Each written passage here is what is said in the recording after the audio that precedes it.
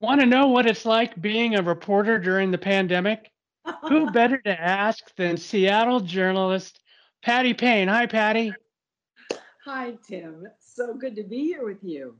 I'm delighted to be here with you.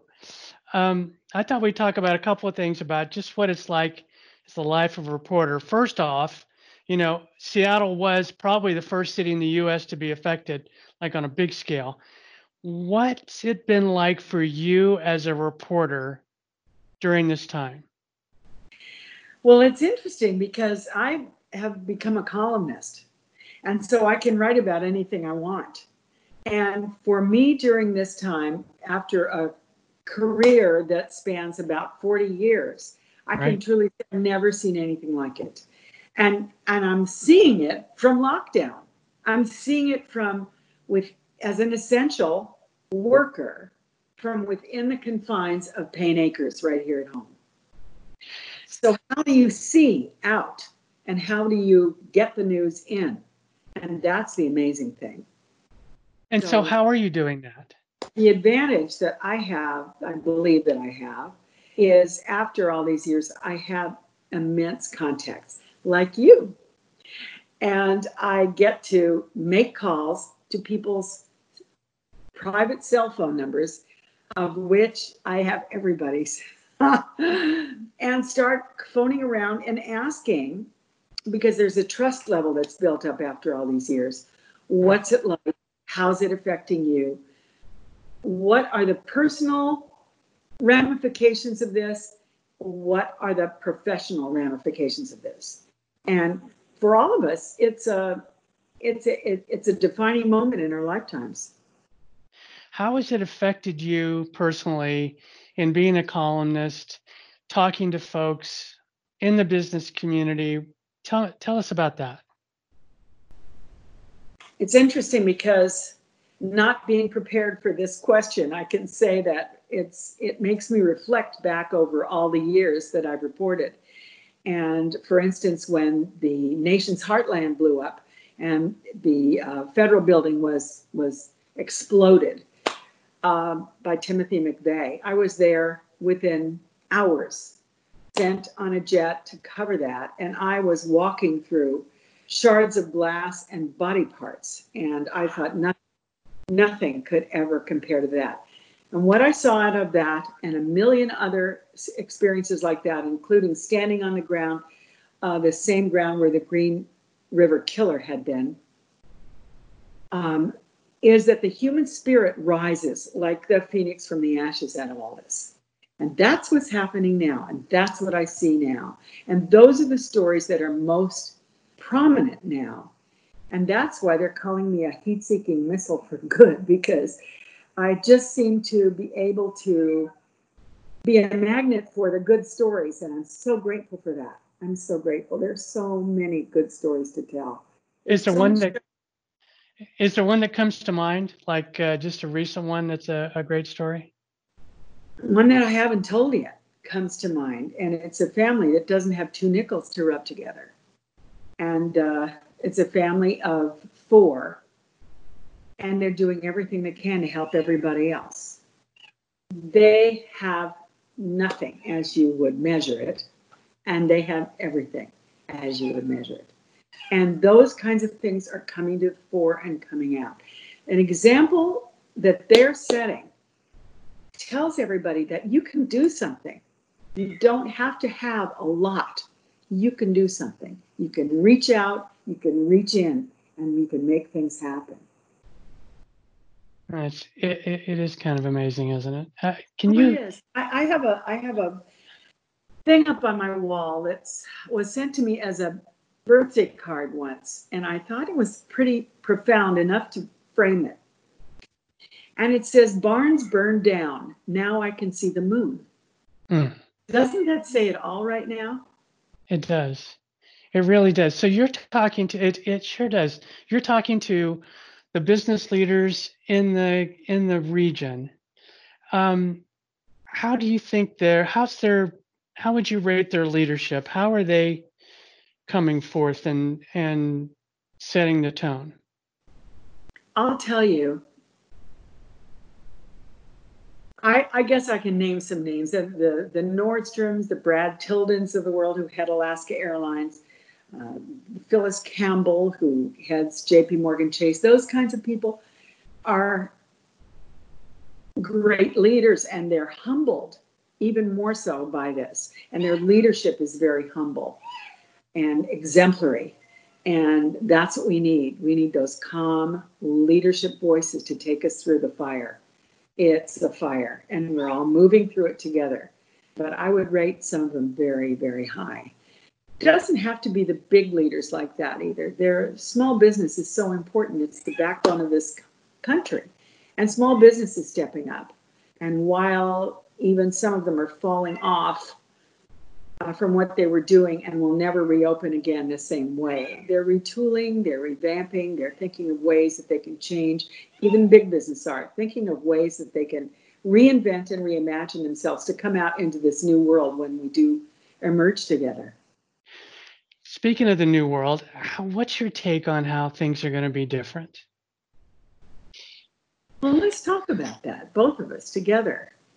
I don't think, being the spring chicken I am, that I'm going to be the first one to stick my toe out the door, because it's unknown. It's unknown what's out there.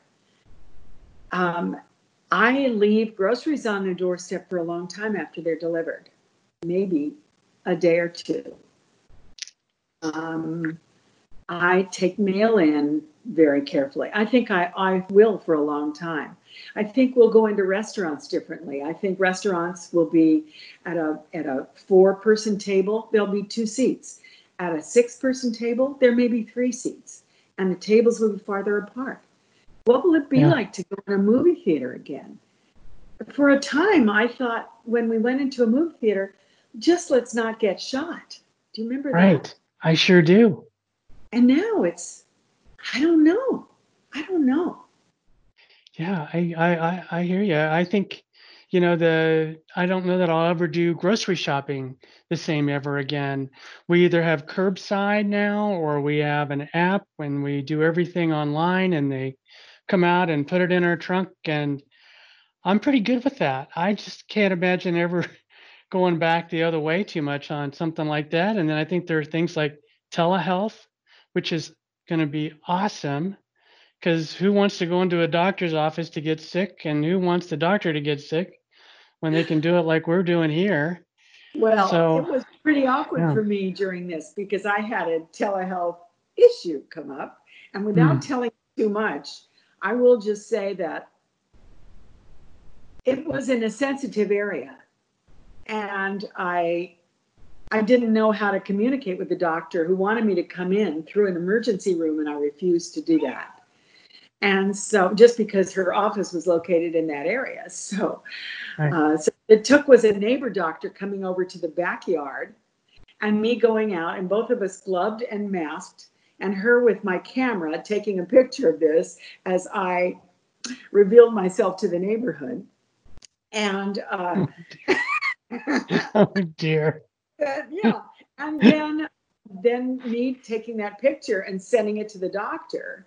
And so, that was an awkward place to do telehealth. And while it might be wonderful, I'm wondering how wonderful it can be.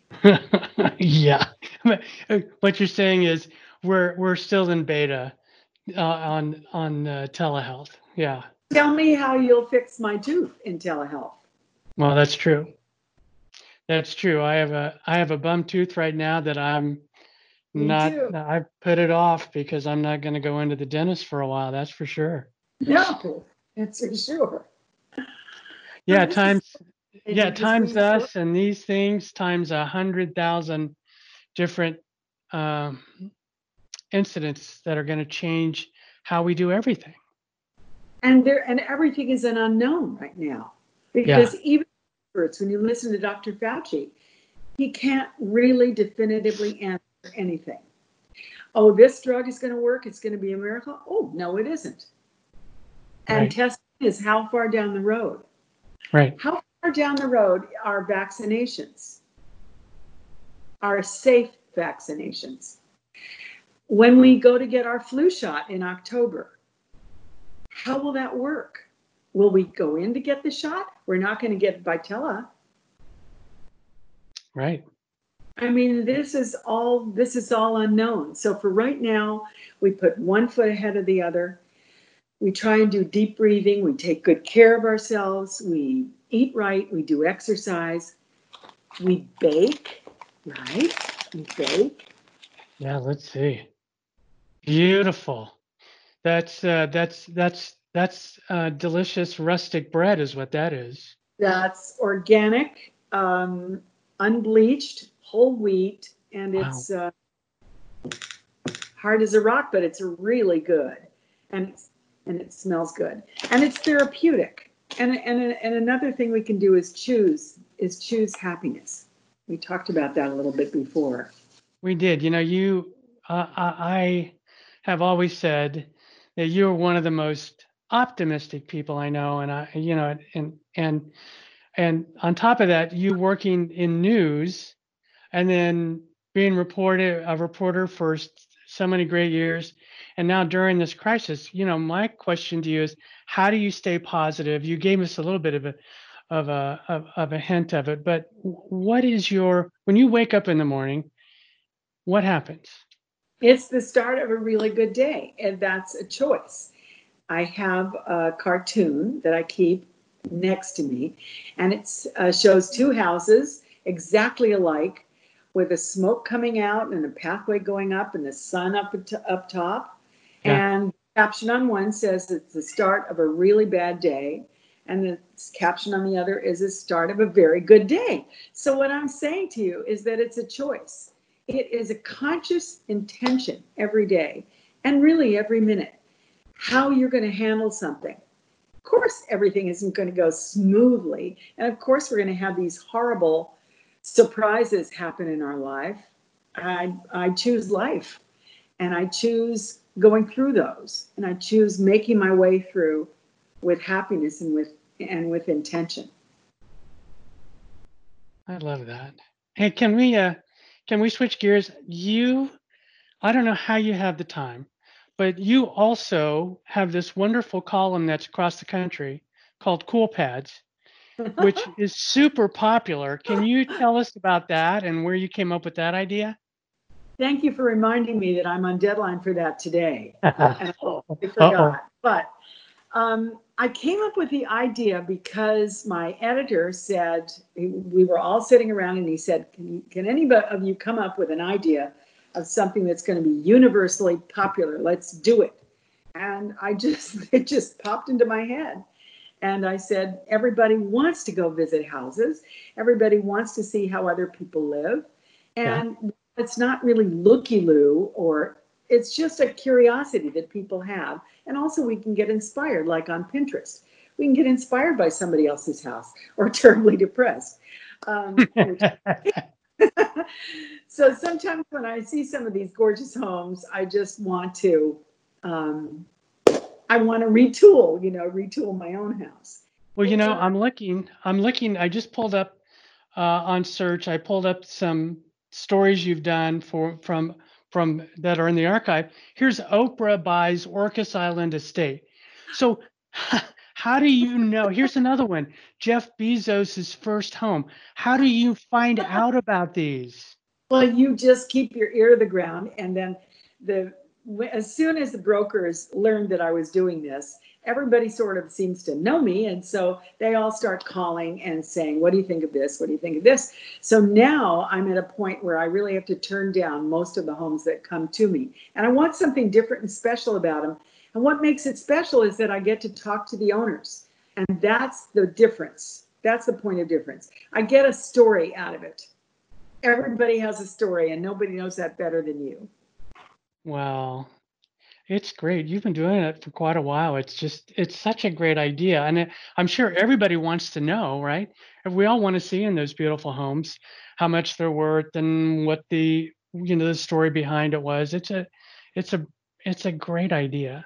It was crazy. I mean, talked to the head of Dole Pineapple Company, who had a place in the islands, and some woman who built a rocket ship looking house that was in Architectural Digest that she was selling, and she was a mega billionaire, daughter of some other mega billionaire, and talked to her just like she was an old shoe. She was living in Texas at the time, and she built this house on a whim. I mean, there are some strange things, and there's some wonderful things like tree houses and boats that are fascinating to me too.